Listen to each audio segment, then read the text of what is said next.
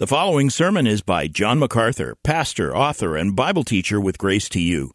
If you've never contacted Grace to You, we want to send you a free booklet by John titled Defeating Discontentment. It gives you 7 practical principles that will help you face setbacks and difficult circumstances and experience contentment even when life turns upside down. Request your free booklet titled Defeating Discontentment by writing to defeating@gty.org. That's defeating@gty.org.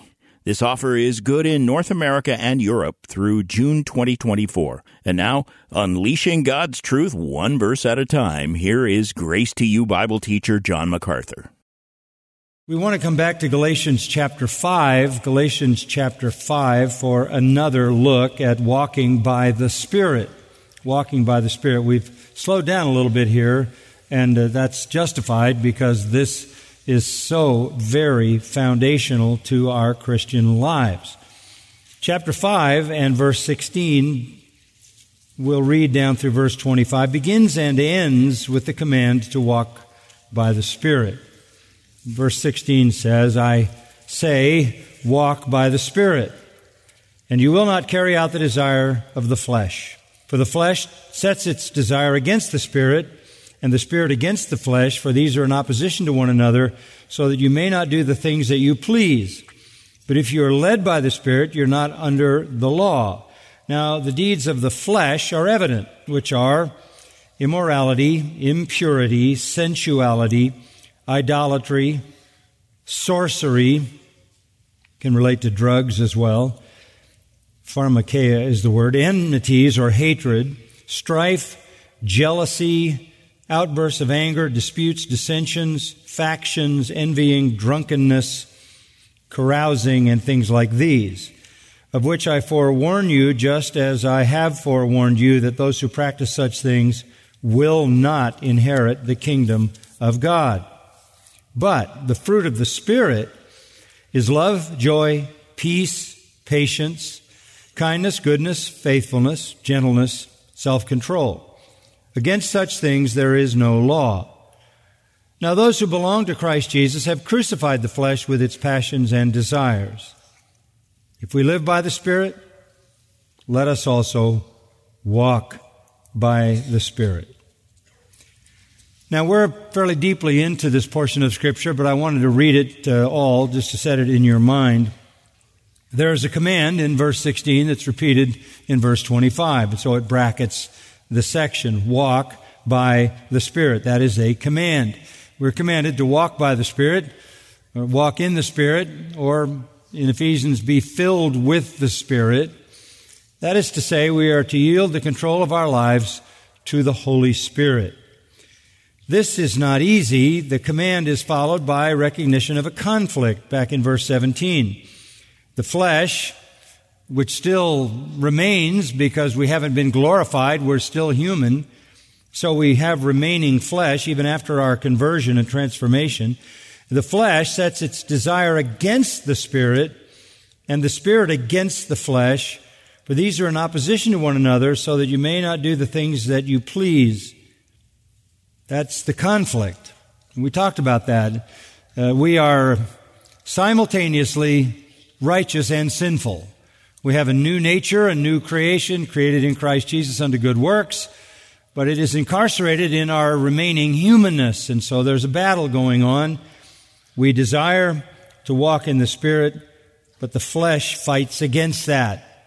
And the Spirit fights against the flesh, verse 17 says, and because the Spirit is opposed to the flesh, we don't do the things that we please. He means by that our fleshly desires are restrained by the Holy Spirit. So we have a command to walk by the Spirit. In fulfilling that command, we have a conflict, which is a formidable conflict between our remaining sinful flesh and the indwelling Holy Spirit.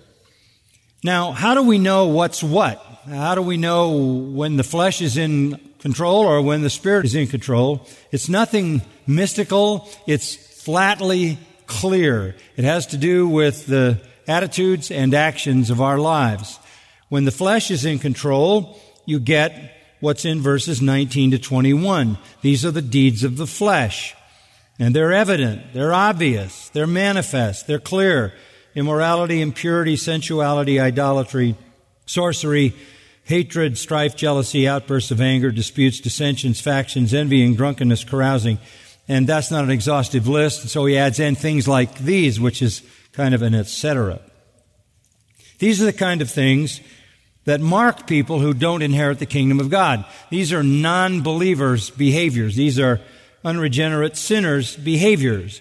But we still have the propensity to those things in our unredeemed flesh. And our flesh will not be redeemed until we receive our heavenly home and a glorified body.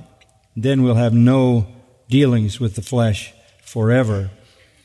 But we are then faced with fulfilling this command and running right into a war, which is in us. Paul talks about it a lot in Romans 7, as we already said.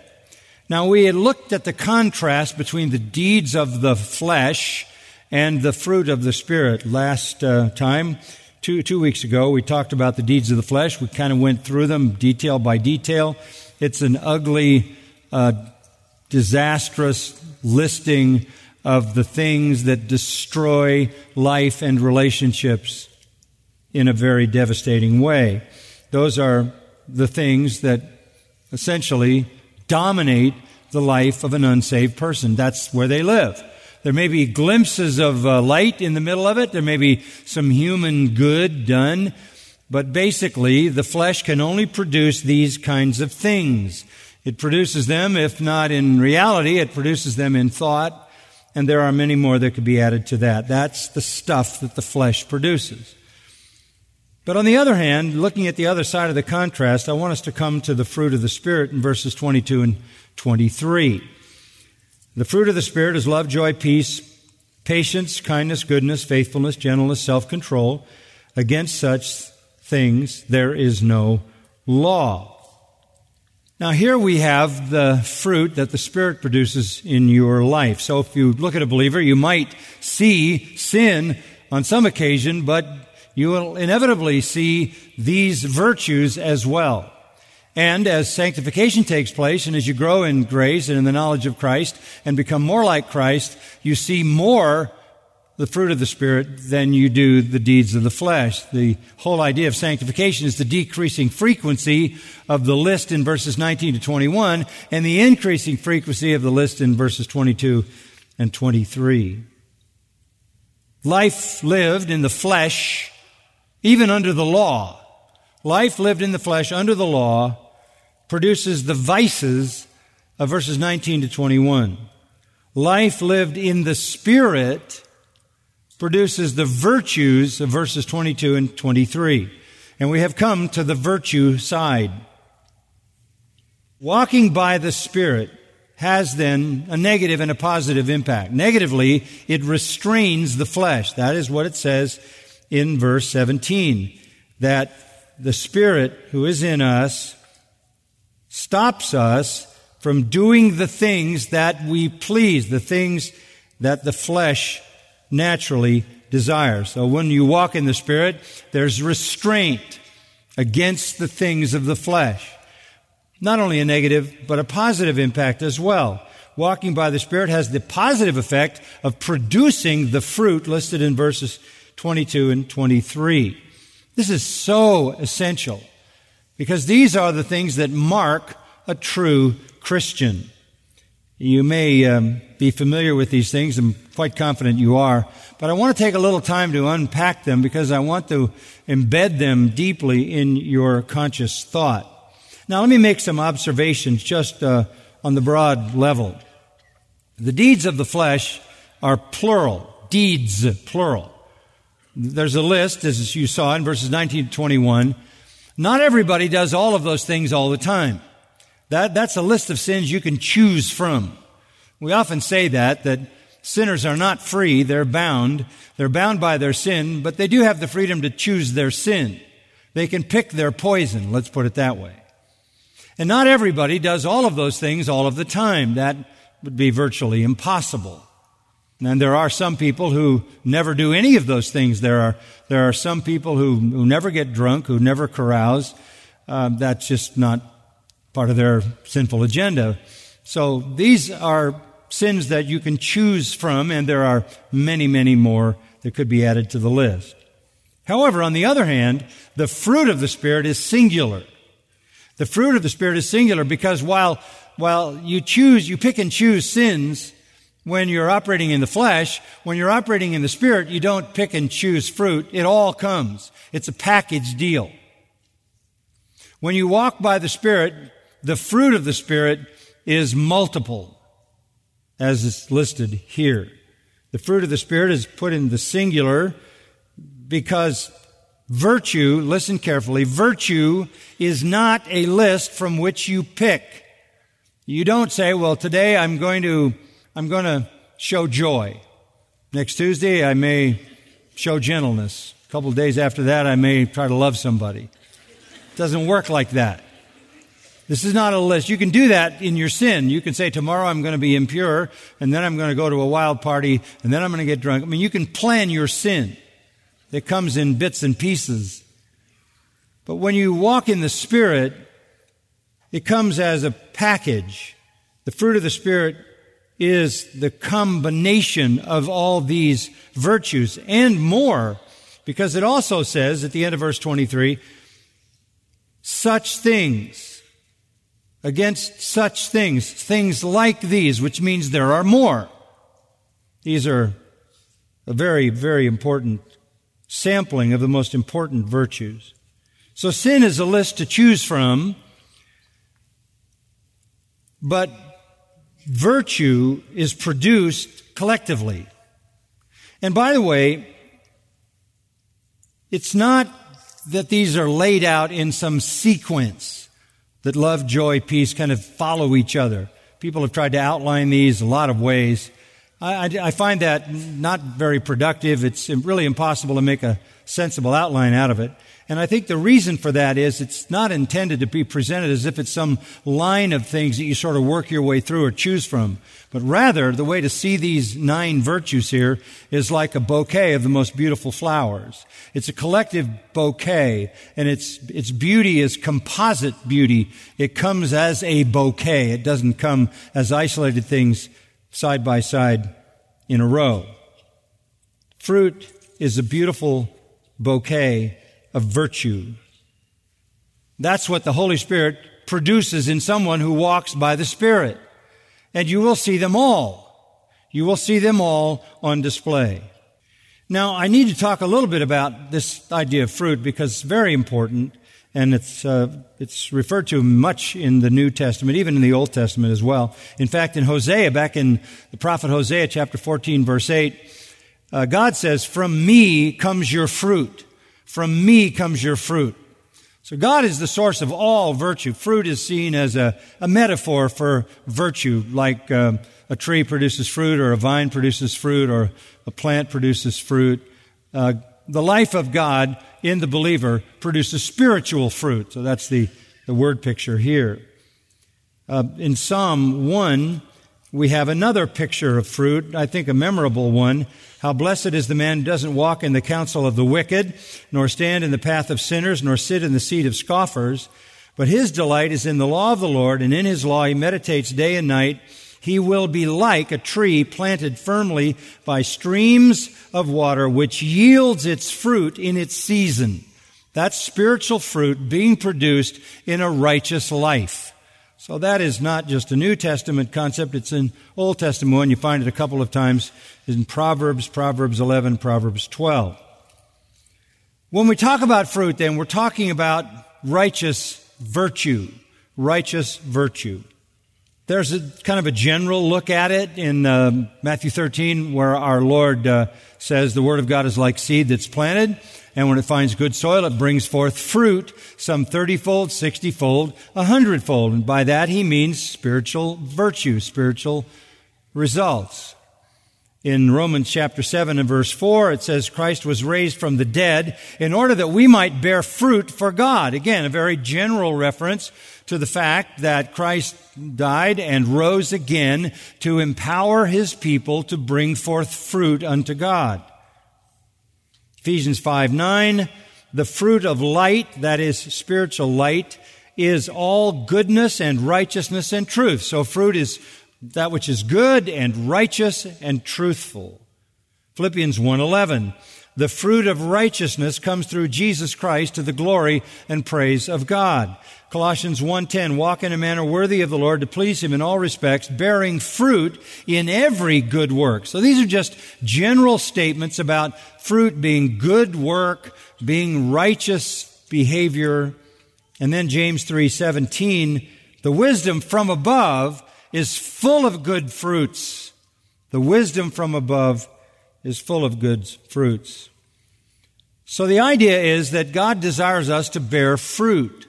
And go back with me to John 15. Let's look at a very seminal portion of Scripture because of the words of our Lord here. John 15.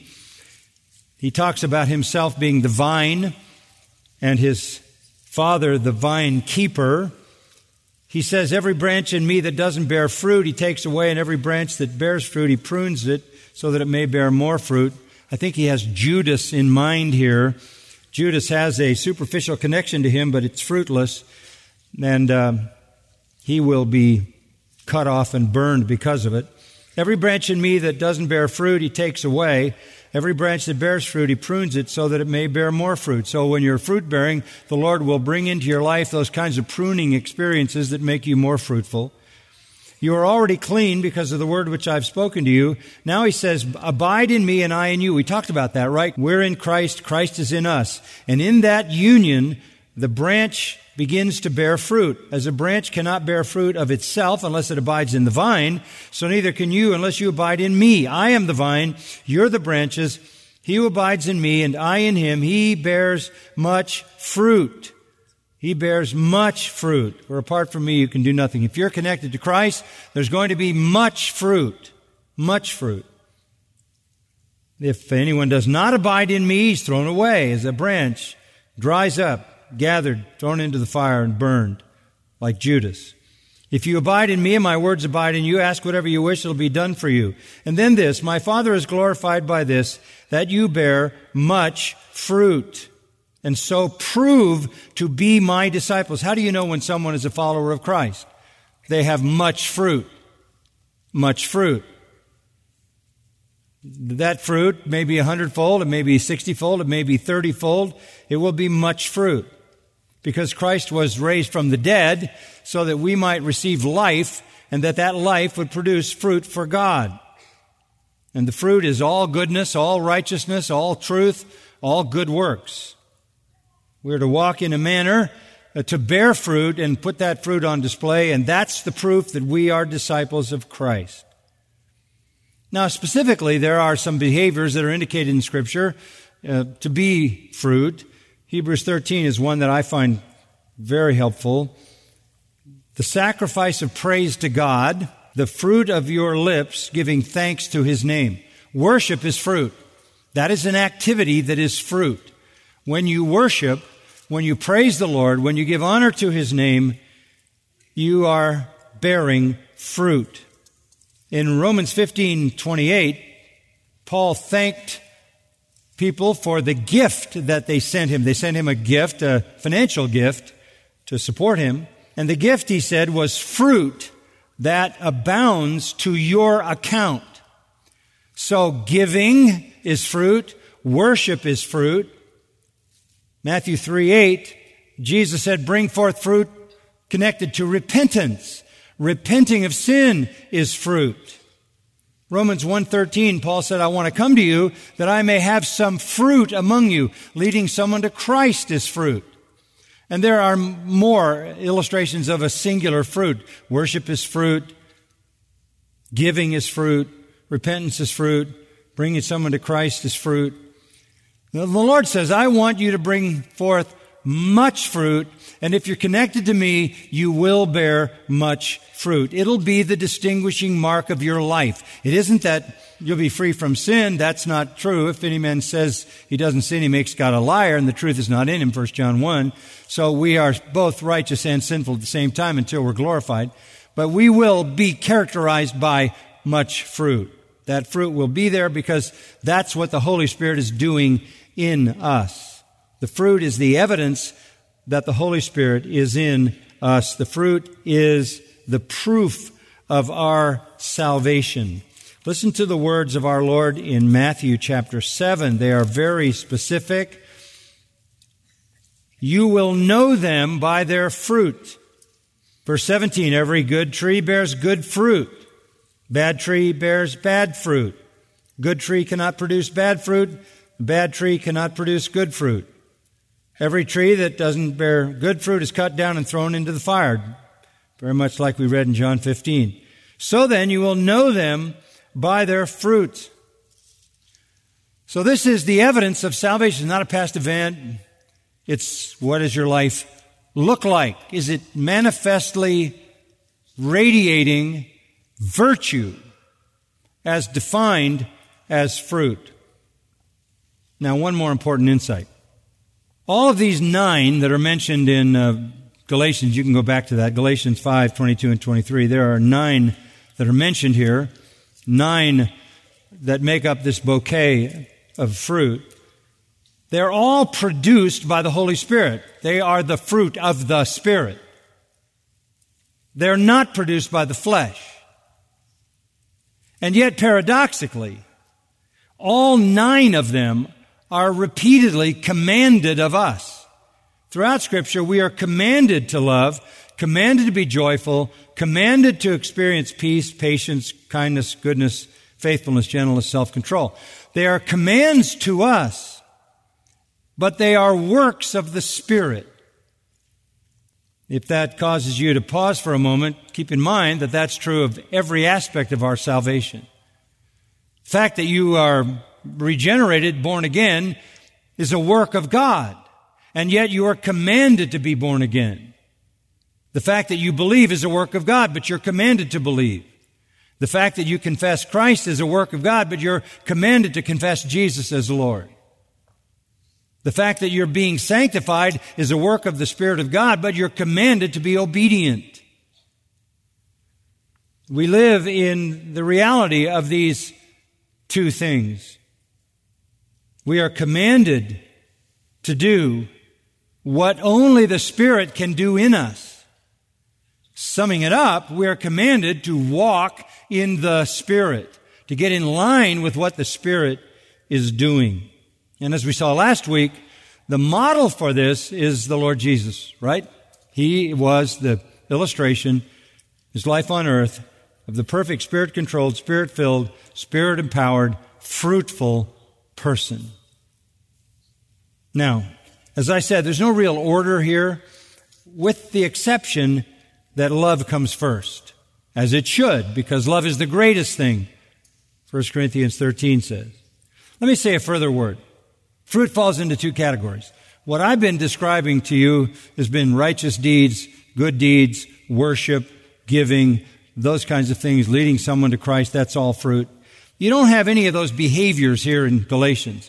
All you have here is attitudes. Love is an attitude. Joy is an attitude. Peace is an attitude. Patience is an attitude. All these are attitudes. So we could say this is attitude fruit, right? This is attitude fruit. What we also have seen is there is action fruit. That's the fruit of behavior, good deeds, righteous action. Let me help you to understand that. The acceptable action is the result of the acceptable attitude. The action without the attitude is hypocrisy. The action without the attitude is legalism. The action without the attitude would be something that a hypocrite could do. Some hypocrites, like the legalists who from Judaism tried to impose their legalism on the believers in Galatia. You don't want to be a legalist. You don't want to do the action without the attitude. That's a fraud. So attitude fruit comes first, and where these attitudes dominate, through these attitudes come actions related to these attitudes. You can't love without acts of love. You can't have joy without expressions of joy. And all the rest would be the same. All of these are basically powered in us by the Holy Spirit collectively. So if you're walking by the Spirit, the whole bouquet is yours. This is the best, clearest most comprehensive description of you as a believer. If somebody says to you, how do I know you're a Christian? Your answer would be, well, apart from the fact that I believe in the Lord Jesus Christ, that tells you that I believe in Him, but it doesn't show you that I'm a Christian. So if you want to know that I'm a Christian, stick around me for a while, and what you will see is love, joy, peace, patience, kindness, goodness, faithfulness, gentleness, self-control. That is the evidence that I'm not operating in my flesh, because all that the flesh produces is iniquity. This is how we put our salvation on display. So, at least for this morning, let's start with love and joy. Love is first in the list because love is the greatest, according to 1 Corinthians 13. It's the word agape, familiar word from the verb agapao. It is love, to love, and love at the highest level. This is the supreme word for the noblest of loves. There are other words for love that speak of friendship and marital love and even an eros kind of love. But this is the word that speaks of the noblest kind of love, and this is the kind of love that is characteristic of God. So I want to follow a fourfold pattern in looking at these words, okay? First, the nature of each one, then the example, then the command, and then the power. So we'll kind of work through that. So let's look at love, agape love, the highest, noblest kind of love. What is its nature? How do we define it? Most love in our culture is defined by some kind of emotional stimulation. Not this. So if you want the full definition of love, this love, you have it for yourself and for all of us in 1 Corinthians 13. So let's go back to 1 Corinthians 13, often called the love chapter. The more excellent way to live in the life of the church. Paul's been confronting the Corinthian church with all their issues. And let me show you a more excellent way. You need to live in love. So he says in verse 1 of chapter 13, if I speak with the tongues of men and of angels, don't have love, I'm a noisy gong and a clanging cymbal. If I have the gift of prophecy, know all mysteries, all knowledge, have all faith, so as to remove mountains, but do not have love, I'm nothing. That is an extremely interesting statement. If you can speak every language, if you can speak the language of men and angels, you don't have love, you're just noise. And if you have the gift of prophecy, and you know all mysteries and all knowledge and have all faith and can move mountains but don't have love, you're zero. Zero. Not halfway there, zero. And if you give your possessions to feed the poor and surrender your body to be burned, don't have love, it profits me nothing. That is why love is the greatest. What is love like? Love is patient. Verse 4, love is kind, is not jealous. Love doesn't brag, is not arrogant, doesn't act unbecomingly. It doesn't seek its own, is not provoked, doesn't take into account a wrong suffered, doesn't rejoice in unrighteousness, but rejoices with the truth. And then love bears all things, believes all things, hopes all things, endures all things. Love never fails. That's the nature of love. That's the nature of love. And Jesus said, greater love has no one than this, that a man lay down his life for his friends. This is the love that is the noblest love of all loves. It means you seek only the best for everyone around you. You endure anything and everything. You believe the best about everyone. You speak the best about everyone. You sacrifice yourself even to the point of giving up your life for others. This is the essence of agape love. Turn to 1 John 3 and over to verse 14. We know that we have passed out of death into life because we love the brothers. He who doesn't love abides in death. Do you love the brothers? Do you love the believers? Then you know you've passed out of death into life. If you don't love the brothers, you abide in death. It's that basic. And it's the same love. Everyone who hates his brother is a murderer, and you know that no murderer has eternal life abiding in him. We know love by this, that he laid down his life for us, and we ought to lay down our lives for the brethren. Whoever has the world's goods, sees his brother in need, closes his heart against him. How does the love of God abide in him? Little children, let us not love with word or with tongue, but in deed and truth. We will know by this that we are of the truth and will assure our heart before him. You want to know you're a Christian? Look at whether there is magnanimous, generous, sacrificial, outpouring love in your heart for others. It was characteristic of God. Even while we were yet sinners, Christ died for us. Jesus said in the Sermon on the Mount, you're never more like God than when you love your enemies. Is your life characteristically love? Is that how people speak about you? Is that what defines you? That's the nature of this love. High ground, high level, self-sacrificing care for anyone and everyone comes in and out of your life. When there's a need, you meet it. When it requires a sacrifice, you give it. And even if it causes you to take your life and offer it up, you do it willingly. If you're not willing to make that love the driving force in your life, there's every question whether you're a Christian, whatever you may believe.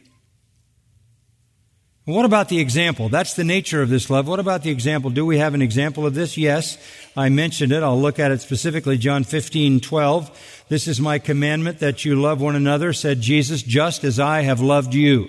I want you to love the way I have just loved you. How had he just loved them? By washing their dirty feet. They came into the upper room. They were arguing about who was the greatest in the kingdom. Nobody wanted to stoop and wash anybody else's feet. So they were reclining at a table with filthy feet. The roads, of course, were dusty, dirty roads, muddy roads. All the dirty feet were around the table. No one would take the low road, so we're all arguing about who was the greatest.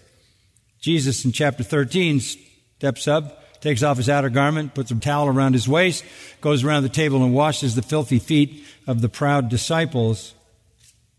And Jesus is saying, I want you to love one another just as I have loved you. How had he just loved them? By stooping to the lowest level to serve them. But it even went beyond that. There was something he was about to do. Greater love has no one than this, that one laid down his life for his friends. Washing their feet, sure, but I would even go further than that. Love in a way that makes you willing to lay down your life for your friends. That's the pattern, our Lord's pattern. Humble, self-sacrificing. Now, the New Testament, as I've been saying, calls us to love. It does more than that. It commands us to love. The same upper room discourse, John 13, after Jesus had washed the feet of the disciples and confronted them, he said this, verse 34, John 13. A new commandment I give to you, that you love one another. Here it is. Even as I have loved you, that you also love one another. Love in the way that I loved you. Love sacrificially. Love humbly. And then verse 35, by this all men will know that you are my disciples, if you have love for one another. That's how you are to love. A new commandment. Love one another. Agape love one another. In Ephesians chapter 5, verse 1, Paul writes, be imitators of God as beloved children and walk in love, just as Christ also loved you and gave himself up for us, an offering and a sacrifice to God. You're to love in the way that He loved. He's the example. You are to walk in that same sacrificial love. Colossians chapter 3, verse 12. So, as those who have been chosen of God, holy and beloved, put on a heart of compassion, kindness, humility, gentleness, and patience, bearing with one another, and forgiving each other. Whoever has a complaint against anyone, just as the Lord forgave you, so also should you. Beyond all these things, put on love, which is the perfect bond of unity. There's not any mystery about this, that's for sure. None whatsoever. We are to be marked by love. Where does this love come from? We saw the nature of love. We saw the example of love, who is Christ. The command of love, number of them that I read, and there are more. But what about the power? Where do we get this kind of love? Listen to Romans 5:5. The love of God has been poured out within our hearts through the Holy Spirit who was given to us. If you're walking in the Spirit, you will love. You will love everyone. You will love the people in your most intimate circle. You will love strangers. You will love enemies. You will love. Colossians 1:8 tells us again that this is a work of the Holy Spirit. He says, back in verse 6 of Colossians 1, I know you're bearing fruit, constantly bearing fruit.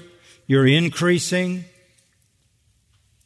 And then in verse 8, he says, Epaphras has informed us of your love in the Spirit. Your love in the Spirit. Yes, the only way we can love this way is in the Spirit, by the power of the Spirit. At the end of his prayer in John 17, our Lord says, O righteous Father, although the world has not known you, yet I have known you, and these have known you that you sent me. And I have made your name known to them, and will make it known, so that the love with which you loved me may be in them and I in them. The reason you have divine love in you is because you have Christ in you. You have the Spirit in you. And if you are walking in the Spirit, walking in obedience to Christ, you will radiate love everywhere. Is that what you're known for? Is that what people would say when they talk about you? Full of love. He loves greatly. She loves much. Should be. It should be. If it isn't, you're not walking by the Spirit. And by the way, love will be there, but not alone. All the others will be there as well, but love will be manifestly visible when you're walking by the Spirit. Just a couple of comments about the second word there in Galatians 5, which is joy. Very common word. What about its nature? Well, what is its nature? It's not superficial. It's not related to circumstances. It's not the kind of joy that you feel when something good comes along in your life. It's not that kind of joy. It's joy unrelated to shifting circumstances. It's joy that has nothing to do with whether you're healthy or sick, nothing to do with whether you're alone or in a crowd, nothing to do with whether you are paid enough or not enough, nothing to do with whether you have enough food or not enough food, not related whatsoever to whether your circumstances are positive or negative, not related at all to whether you have trouble in your life or for a little bit you're trouble-free. No, this word is not related to that. The word related to that is happy. Happy. Happy is related to the word happen, which is related to happenstance.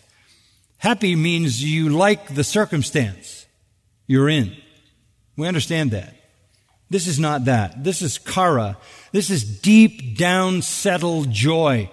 This is miles below the surface of the troubled sea. This is in the dead calm of the depth of your soul. It doesn't move. It's unassailable. It's immovable. It's the deep-seated joy that provides for you constant, listen to these words, constant satisfaction and contentment. Constant satisfaction and contentment. Nehemiah 8:10 says, the joy of the Lord is your strength. The joy that belongs to the Lord is dispensed to you, just like the love of the Lord is dispensed to you. So your joy doesn't rise and fall on circumstances. It is immovable. It is unchangeable. It is as immovable and unchangeable as your Lord is. It always refers, Kara does, to that joy that is based on divine realities. 1 Peter chapter 1 verse 8 says this, though you have not seen Christ, Jesus, you love Him. And though you do not see Him now, but believe in Him, you greatly rejoice with joy inexpressible and full of glory, obtaining as the outcome of your faith the salvation of your souls. What's this joy connected to? Ultimate salvation. No matter what happens in my life, you can't touch the eternal salvation that I have been given. There is an inheritance laid up for me, undefiled, unfading, settled in heaven, waiting my arrival. Nothing can change that. It's a settled joy based upon the unchanging promises and power of God. Jesus talking to the disciples again back in the upper room, John 16 said, verse 20, truly, truly, I say to you, you will weep and lament, but the world will rejoice. You know, when I go to the cross, you're going to cry, you're going to weep, and the world's going to celebrate. You will grieve, but your grief will be turned to joy. You'll have a lot of grief on Friday, but you'll have joy by Sunday night. And it's illustrated by whenever a woman is in labor, she has pain because her hour has come. And when she gives birth to the child, she no longer remembers the anguish because of the joy that a child has been born into the world. Therefore, you too have grief now, but I will see you again, and your heart will rejoice, and no one will take your joy away from you. Did you read that last line? No one will take your joy away from you, because Christ is risen, and He is alive, and He ever lives. That's what gives us everlasting joy. Christ is alive, and He has purchased our redemption and an inheritance undefiled, fading not, reserved in heaven for us. Jesus actually said in John 15:11, my joy I give you. You have my joy. The very joy that the Son possesses in the promise of the Father, we possess in the promise of the Son. In Isaiah 53:3, we find our example, the Lord Jesus. He's the example of this kind of joy. It says He was a man of sorrows and acquainted with grief. You say, well, that's not talking about joy. No, but I just want to make a contrast. He's the man of sorrows acquainted with grief, but Hebrews 12:2 says, but He endured the cross, which is what's being described in Isaiah 53, for the joy that was set before Him, enduring the shame. Christ is the model of joy. He went to the cross full of joy because the suffering could never overpower the promise of God, but it could only accomplish the promise of God. So joy, this is joy that's deep, and it's connected to our eternal salvation. The example of this joy is Christ, who went through the depths of the wrath of God and held on to the promise of joy. He's our example. We'll never go through anything like He did. We haven't suffered yet unto blood, says the writer of Hebrews. We've never endured anything like He endured. And He did it for the joy of the outcome. That's how we have to face life. And then, like love, we're commanded to do it. Philippians 3:1, Philippians 4:4, rejoice in the Lord, rejoice in the Lord. And again, I say rejoice. We're commanded to do what only the Spirit can do, which is like saying, walk in the Spirit. Keep in step with the Spirit.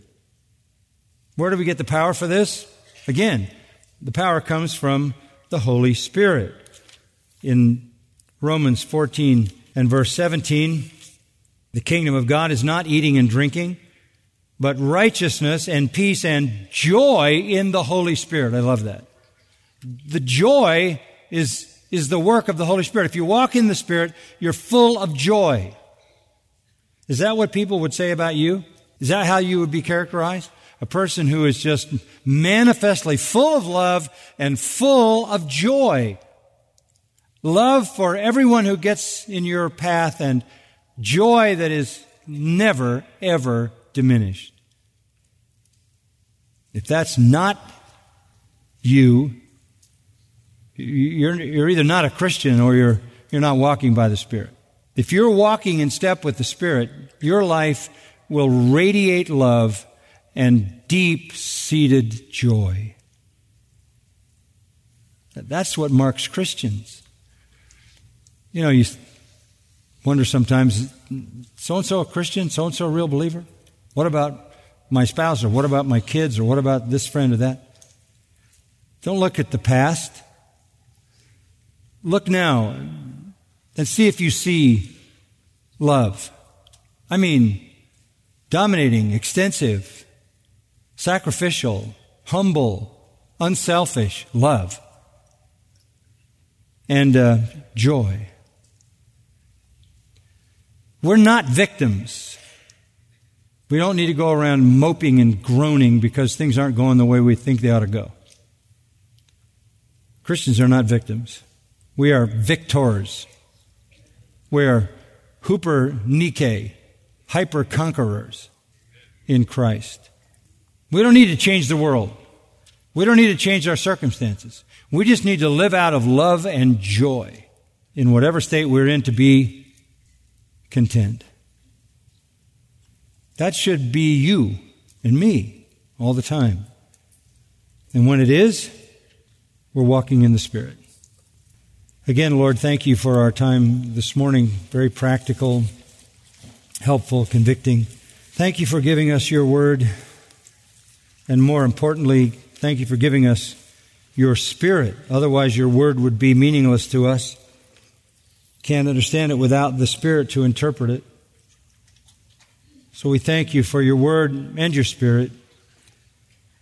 Lord, help us to walk in the Spirit, to walk faithfully in the Spirit, so that our lives are just relentlessly full of love and joy. Why should it not be that way when we are loved eternally and when we have been promised an incomprehensible eternal inheritance that can never, ever be taken away? We would celebrate if we won the lottery. That's sawdust compared to winning heaven. We have no reason to be anything less than loving and joyful. So fill us with that the world may know that we belong to you. Put the gospel, the power of the gospel, on display. May our transformed lives be a witness to the one who transformed us, the Lord Jesus Christ. We pray in His name. Amen. You've been listening to John MacArthur, Bible teacher with Grace to You. For free access to all of John's lessons and a listing of study Bibles and books available for sale, visit Grace to You's website at gty.org. John MacArthur and Grace to You reserve all copyright protection under applicable law. Our copyright policy is available at gty.org, and it includes instructions for and limitations on duplicating this digital file.